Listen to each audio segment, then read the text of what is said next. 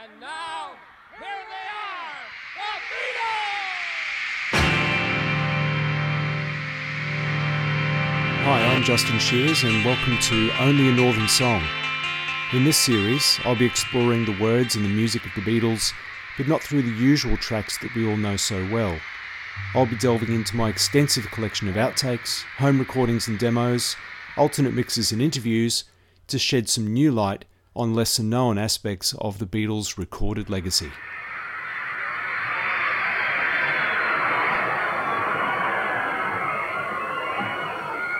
And ladies and gentlemen,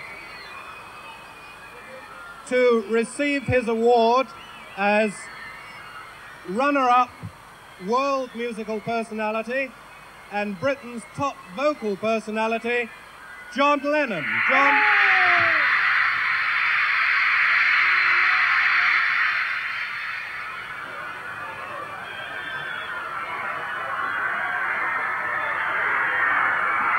And of course, Britain's top vocal group and the world's top vocal group, the Beatles.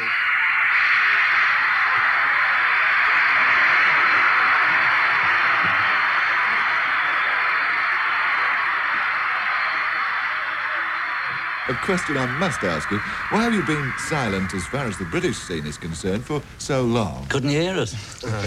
We're very quiet, really. You've been very quiet. Rural characters. On the farm, you know. Yeah. I had milk in the cows, up in the morning. Lovely, peaceful life. Don't you think it's sort of cutting it a bit fine with the fans generally who think they wish you had a little bit more of you? I don't know, we can see more of them and go anywhere else. So you don't perform on radio, television, or anything? Oh, of course we do. And we spend more time on recording now because we prefer recording. We've done half an LP in the time we'd take to do a whole LP and a couple of singles. So we can't do it all, you know. We like recording. Can you disclose any secrets about this LP? Have you introduced any unusual instruments this time? No. You can't use a sitar because everybody's using it. Yes, we can. Well, we got room for that one. Well, it's like saying you can't use guitars because everyone's using them, you know. Is it? No, well, it is if you say it like guitar instead of sitar. Depends where you're from. So nothing new. Yeah, I play sitar on another track, but, I don't care if everybody's using them, I just play because I like it. What about the songs on this one that aren't your own compositions, John? Whose have you picked? There aren't any. None at all this time? That's why Satan's along as well. You haven't written them yet? Well, Paul's always in Ireland, I'm in America. Yeah. I'm always over there, aren't I? Yes. What do you go there for? I've never been. When's it going to be finished, do we hope? It should be finished in about 2 or 3 weeks' time, really. Yeah. That is because if it's not, then we won't be able to get another holiday.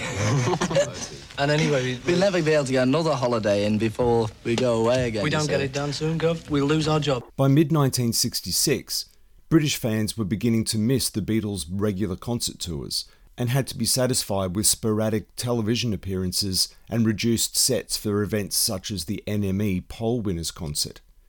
With much work for the Beatles' 7th album already committed to tape in April and May of 1966, there was a certain amount of hurry-up needed if the band were to finish the record before flying out to Germany and Japan in June, and release the album before the start of their US tour in August. The next song to be recorded had been written by Paul while on holiday with Jane Asher in Switzerland in March, after which Paul returned to London to start work on Revolver, and Jane began rehearsals at the Royal Theatre in Bristol. With the working title of Why Did It Die?, Paul admitted that it was most likely about another argument with Jane, a stark contrast to And I Love Her from just 2 years earlier.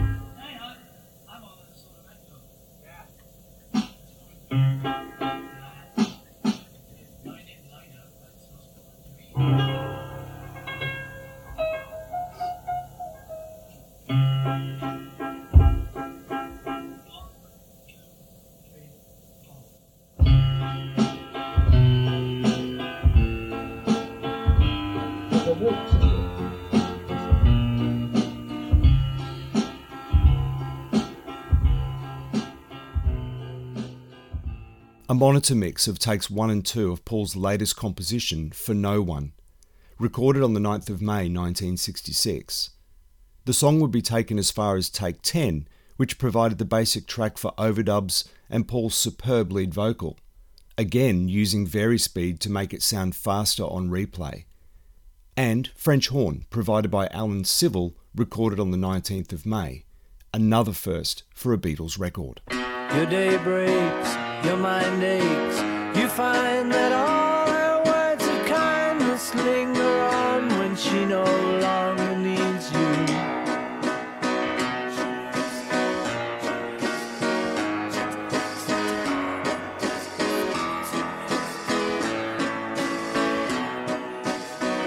And in her eyes you see nothing, no sign of love behind the tears cried for no one, a love that should have lasted years.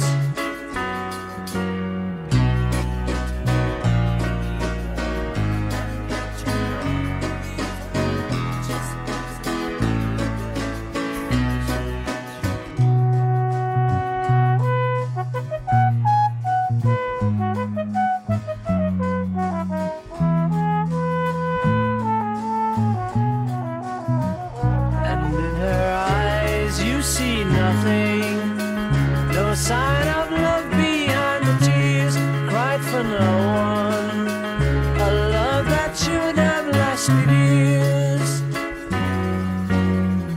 You stay home, she goes out, she says that long ago she knew someone, but now he's gone, she doesn't need him.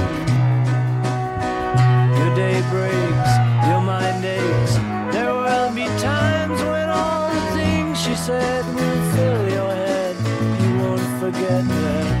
And in her eyes you see nothing, no sign of love behind the tears cried for no one, a love that should have lasted years. An isolation mix of For No One, yet another personal favourite of Paul's to emerge from this album, and, like Eleanor Rigby, would be re-recorded nearly 20 years later for Paul's Give My Regards to Broad Street movie and soundtrack album. Of course, by this stage, there would need to be a song to feature Ringo's vocals, and since he wasn't writing any of his own at this point, it fell to John and Paul to provide one. Ringo and Paul explain. We'd be well into the album, and we all knew that I'd be doing a number somewhere. Just about 3/4 of the way through, so we'd either say, have you got a song, we've got this for you. I thought it might not be a bad idea, for him, rather than trying to give him a very serious song, because he wasn't that keen on singing. So the idea came up to do that, and I just remember lying in bed, just that moment before you're going to sleep, that little twilight moment, when silly ideas come into your head anyway. And then I just thought of this thing, Yellow Submarine, Paul deliberately wanted an easy set of lyrics so that little kids could sing along. Paul dropped in on his friend Donovan Leith around the corner in Maida Vale and played him what he had so far. There was a line missing, and Paul needed something to fill the void. Donovan explains what happened next. He says it goes like this. In the town where I was born, lived the man who sailed the sea. It was a Yellow Submarine on the way. And he said, and I'm missing a bit that goes like this. Da-da, la-la, la-la, la-la. I said, okay, give me a moment. I was a little bit flattered and a little bit shy, but I'd heard that were holes in Beatles songs. Sometimes Ringo threw bits in, and sometimes Big Mal Evans, the road manager, used to stick some in there. So, here comes a hole in another Beatles song. So I go into the bedroom, I come back, and I look at Paul and I say, sky blue and sea green, in a yellow submarine. And Paul says, that'll do.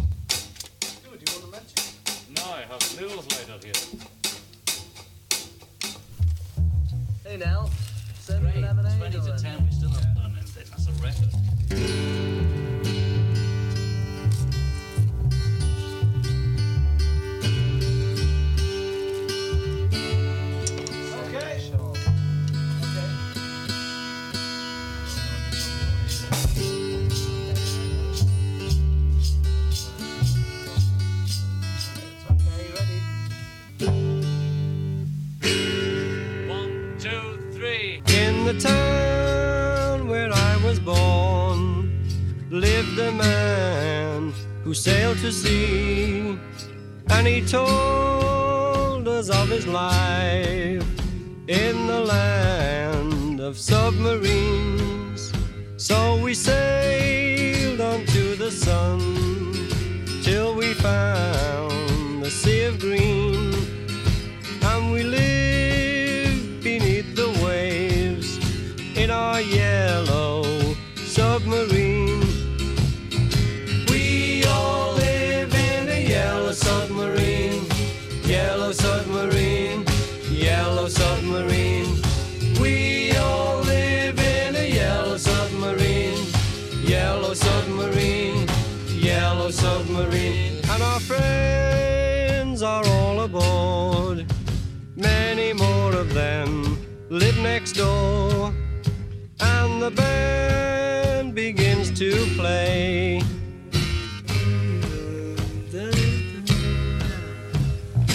We all live in a yellow submarine, yellow submarine, yellow submarine. We all live in a yellow submarine, yellow submarine, yellow submarine.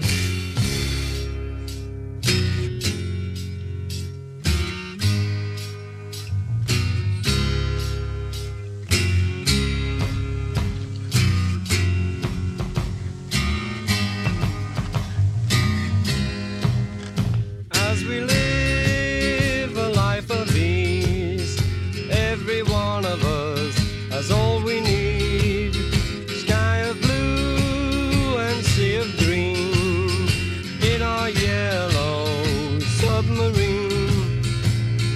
We all live in a yellow submarine, a yellow submarine, yellow submarine. We all live in a yellow submarine, a yellow submarine, a yellow submarine. We all live in a yellow submarine, yellow submarine, yellow submarine. A reconstruction of Take 4 of Yellow Submarine, the first of two Ringo songs with an underwater theme which would forever be associated with him. Of course, sound effects are a distinctive feature of the song, helping to provide its sing-along style and nautical atmosphere. On the 1st of June 1966, the Beatles and many friends, including Mick Jagger and Brian Jones of the Rolling Stones, Marianne Faithfull, Paddy Harrison, George Martin, Neil Aspinall and road manager Mal Evans raided the famous Cupboard Under the Stairs in Studio 2, a trap room for all sorts of percussion instruments and bits and pieces to create the backdrop for Ringo's number. There were handbells, ship's bells, whistles, even a metal bath full of water with a chain swirled around inside it, and naturally John Lennon blowing bubbles in a bucket of water. A conga line formed behind Mal Evans sporting a bass drum, singing the chorus as they marched around the studio floor. Such was the atmosphere in Studio 2 that evening.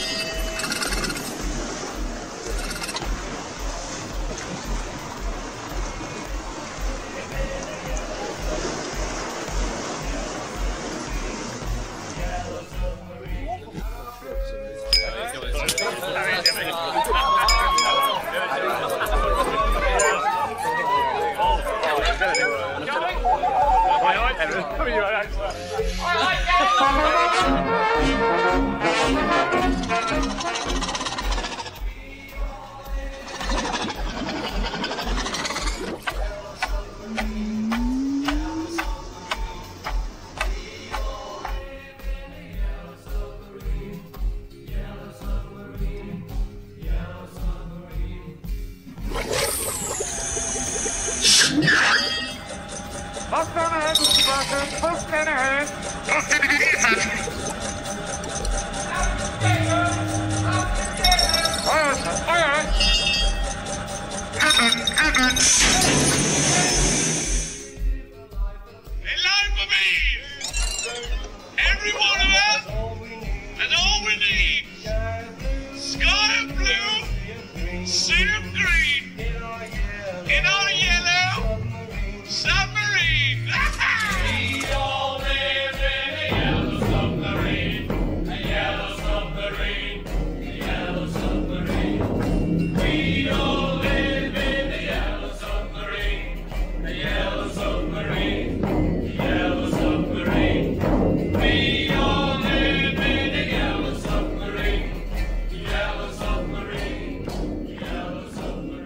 the isolated sound effects track for Yellow Submarine, many of which were faded down in the final mix. Ironically, the overdub which took the longest time to record was a spoken word introduction, which, after spending several hours putting it together, was removed from the final mix. Yellow Submarine. And we will march till 3 the day to see them gathered there. From Lander Groats to John O'Green, with Stepney do we tread. To see us Yellow Submarine, we love it. In the town where I was born, lived a man who sailed to sea, and he told us of his life in the land of submarines. So we sailed on to the sun till we found the sea of green, and we lived beneath the waves in our yellow submarine. We all live in a yellow submarine, yellow submarine, yellow submarine. We all live in a yellow submarine, yellow submarine, yellow submarine. And our friends are all aboard. Many more of them live next door. And the band begins to play.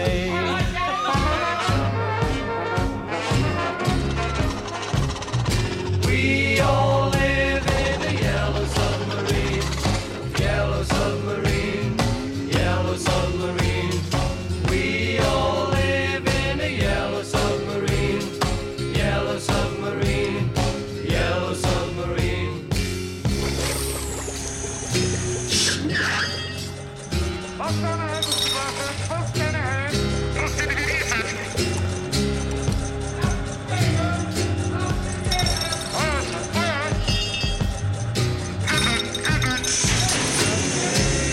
Live a life of ease. Every one of us has all we need. Sky of blue and sea of green. In our yellow submarine. We all live in a yellow submarine, yellow submarine, yellow submarine.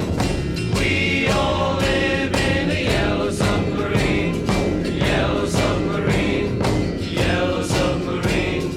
We all live in a yellow submarine, yellow submarine, yellow submarine. Take 5 of Yellow Submarine, complete with spoken word introduction and the full sound effects track in place. Ringo now had his special spot on the album and a song which is still part of his live set today.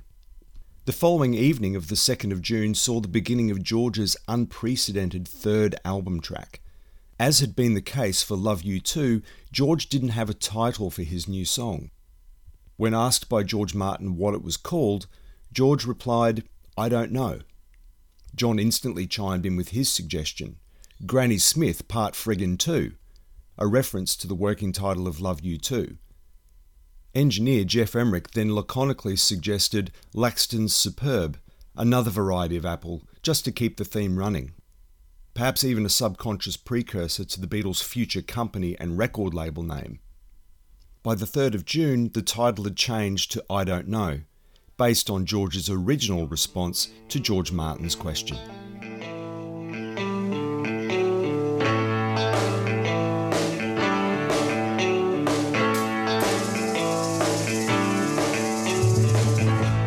I want to tell you that is filled with things to say. When you're here,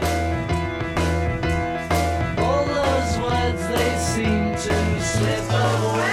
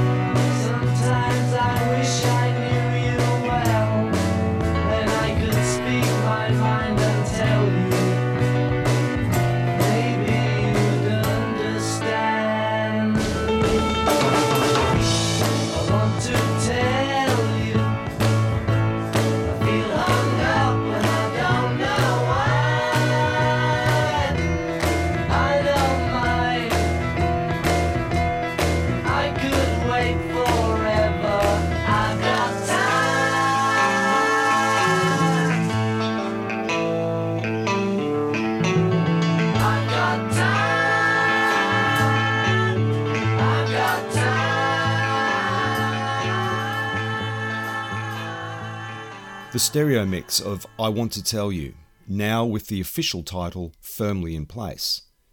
This track would see yet another first on the Beatles recording, the overdubbing of a completely bass guitar only track, allowing for greater flexibility in the mixing stage. Again, George's track was finished quickly, not being afforded the same time allocations as John and Paul's numbers, something which would lead to growing frustration from George in years to come. Next cab off the rank was a song which would open the B-side of the new LP. Perhaps based on American folk rock group The Lovin' Spoonful's Daydream, which was recently in the charts, the basic track featured Ringo on drums, Paul on piano, and either John or George on bass. After extensive rehearsals, just 3 takes were recorded, with take 1 deemed best.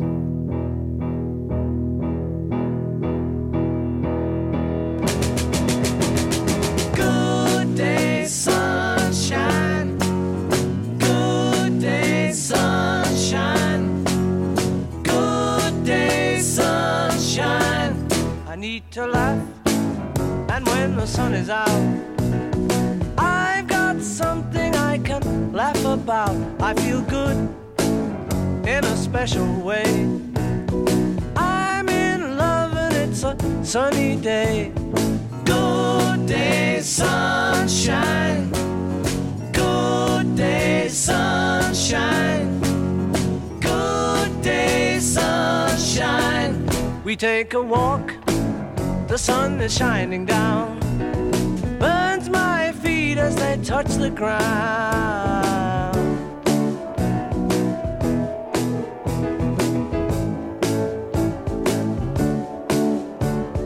Good day, sunshine. Good day, sunshine. Good day, sunshine. Then we lie beneath a shady tree. I love her and she's loving me. She feels good, she knows she's looking fine. I'm so proud to know that she is mine. Good day, sunshine. Good day, sunshine. Good day, sunshine. Good day, sunshine. Good day, sunshine. Good day, sunshine. Good day, sunshine. A reconstruction of take 1 of Good Day Sunshine, a very quick recording which only needed vocal harmonies, hand claps and a honky-tonk piano solo, played by George Martin, to make the song complete. Only 2 songs were now needed to finish the 14 tracks for the album, and Paul was the first to contribute. To lead a better life, I need my love to be here.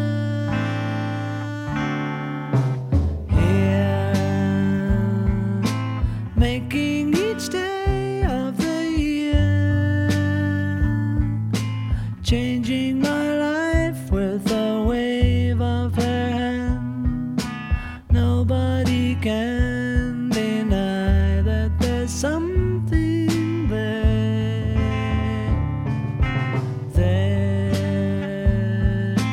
running my hands through her hair. Both of us thinking how good it can be.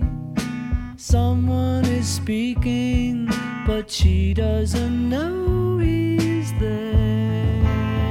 I want her everywhere, and if she's beside me, I know I need never care. But to love her is to need her everywhere, knowing that love is to share. Each one believing that love never dies, watching her eyes and hoping I'm always there. I need her everywhere, and if she's beside me, I know I need never care. That to love her is to need her everywhere.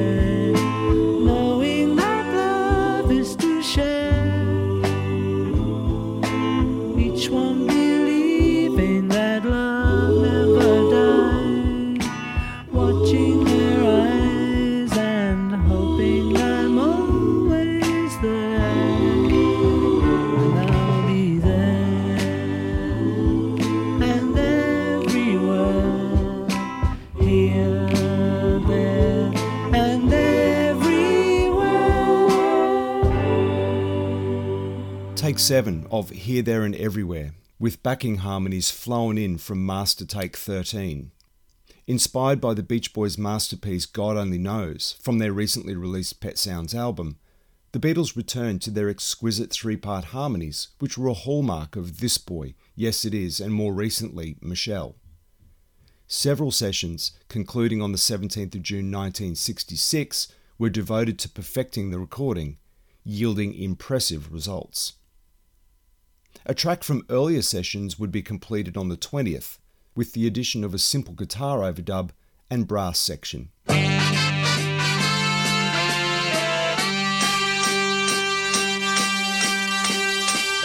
was alone, I took a ride, I didn't know what I would find there. Another road where maybe I could see another kind of mind there. Ooh, and I suddenly see you. Ooh, did I tell you I need you every single day of my life?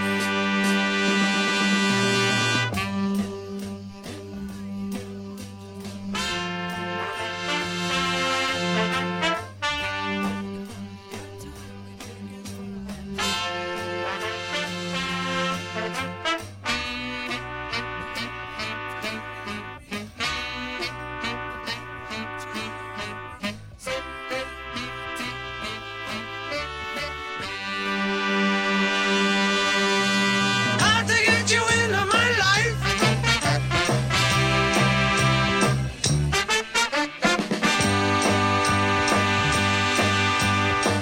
What can I do? What can I be? When I'm with you, I want to stay there. If I'm true, I'll never leave, and if I do, I know the way there.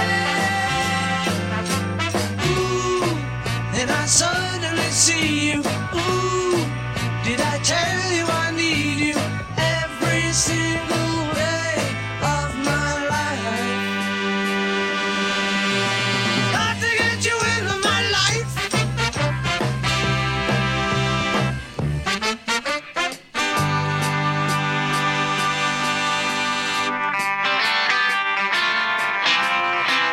Got to get you into my life.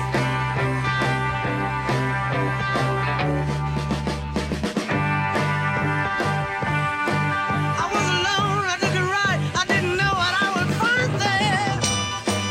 Another road where maybe I could see another kind of mind there. And suddenly I see you.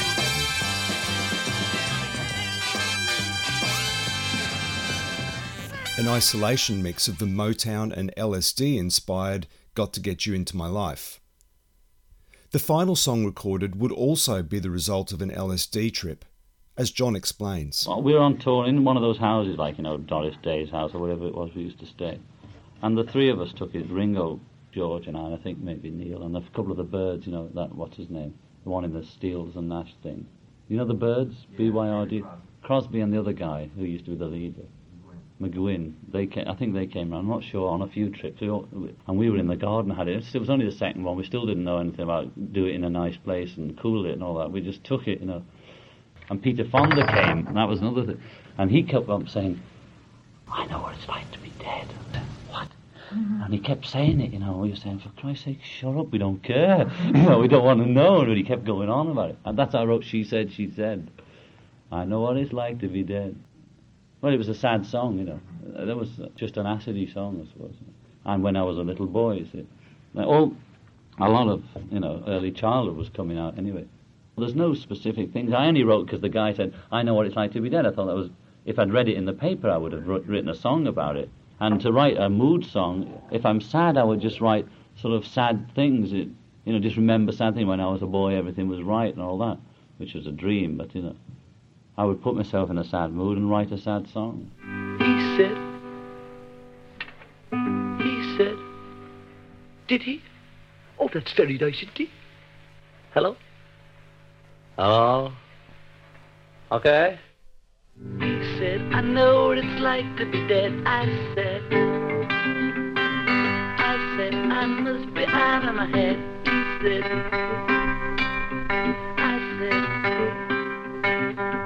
said, said, I know what it's like to be dead. He said, I know what it's like to be dead.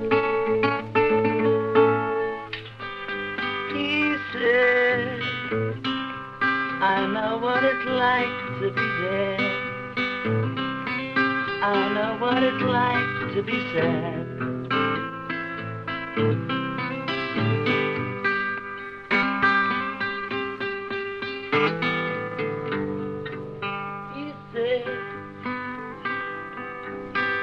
He said, I know what it's like to be dead. I know what it's like to be dead. That's what he said.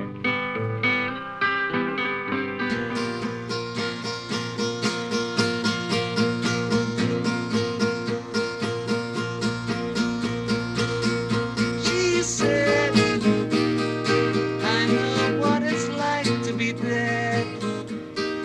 I know what it is to be sad. And it's making me feel like I've never been born. I said, put all that crap in your head. I know what it is to be mad. And it's making me feel like my trousers are torn. She said, I will love you more when you're dead. I said, no, no, no, it's wrong. No, it's wrong. John's home demos of the song inspired by Peter Fonda. The original lyrics featured the words "he said," but soon changed to "she said" as writing progressed. Almost at the last minute, John's brand new song would be recorded in 9 hours in just 4 takes with minimal overdubs on the 21st of June 1966.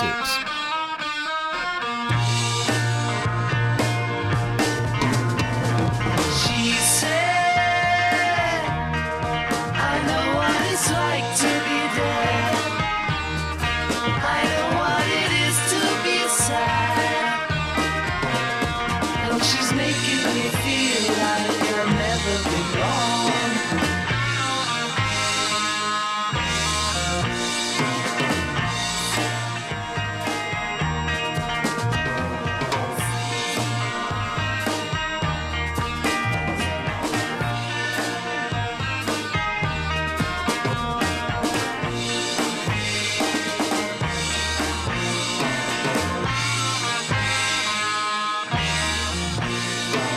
She said, you don't understand what I said. I said, no, no, no, you're wrong. When I was a boy, everything was right. Everything was right. I said, even though you know what you know, I know that I'm ready to leave. 'Cause you're making me feel like I'll never belong.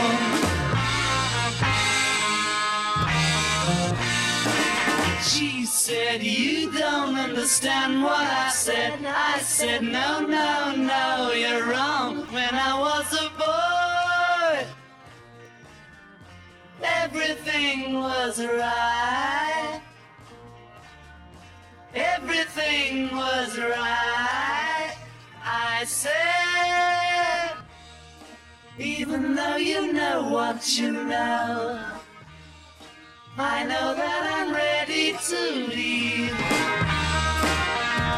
'Cause you're making me feel like I'll never belong.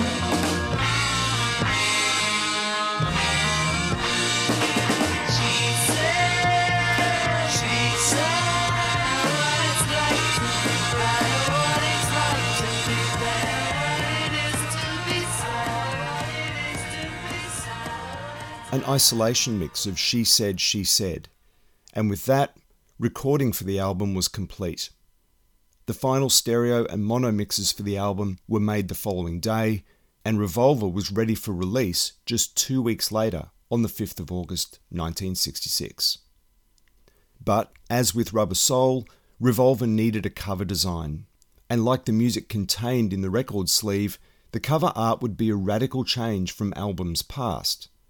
Artist, bass player and friend of the band from their Hamburg days, Klaus Voormann, was enlisted to create something special. Well, the first time John called me, I was completely overawed. It was just so amazing that they asked me to even thinking about maybe doing a cover for them. That was just very, very heavy for me. It was difficult to accept that fact. But it went a little easier when he said, come down to the studio and listen to the tracks. And that was sort of the key to getting down to it. And I was, of course, expecting that I would say I want something like this and that, but nothing like that happened. I listened to the music, and then I was there and had to come up with an idea. It was very, very difficult because the music was really overwhelming, and at the time, I was just too much, really. And I thought, this is too much for the standard Beatles fan who was used to little love songs and all their hits and stuff. But suddenly you had just the most amazing music. I could do it black and white. I thought the idea was great because everything else was color, so I did black and white.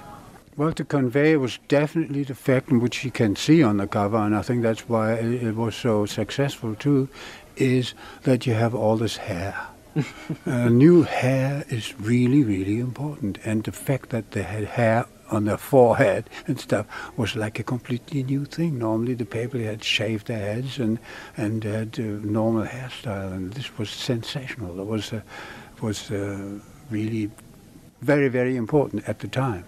And at the same time, important was that the fans had something to look at. So I put lots of pictures on it, as many pictures as I could possibly put on it that still would look good, so that the fans could see their Beatles. That was important. And did the Beatles like what you came up with? Oh, they loved it. They saw the first sketch I showed them, and then I was happy, and I knew I'm going to do the cover, and they all loved it. Revolver would surprise and delight Beatles fans. Regarded today as one of their most important albums, and indeed one of the most important albums of all time, Revolver gave the Beatles and George Martin a taste for experimentation, both musically and technically. In Rubber Soul and Revolver, to me, they could both be like Volume 1 and Volume 2.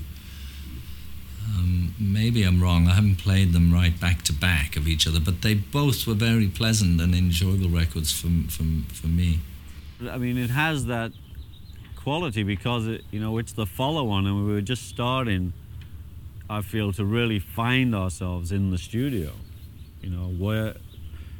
what we could do, which was over just being the four of us playing our instruments and the vocals.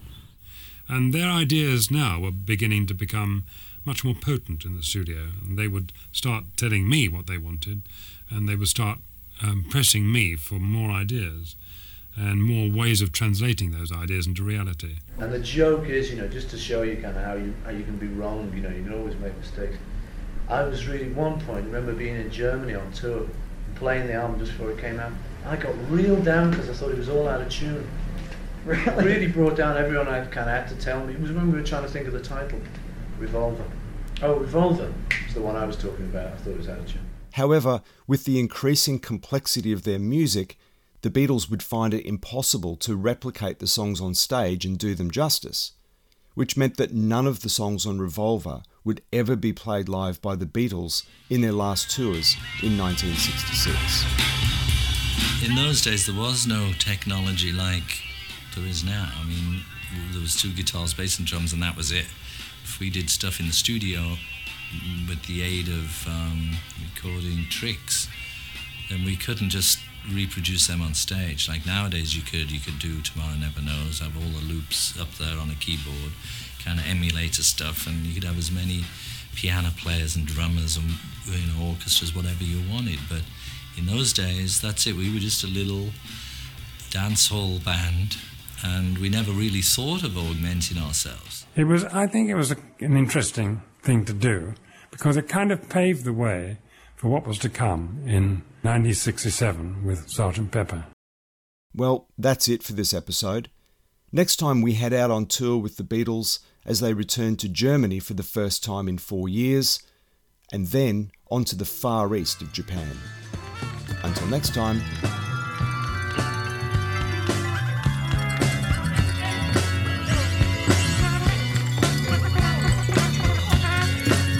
'Cause it's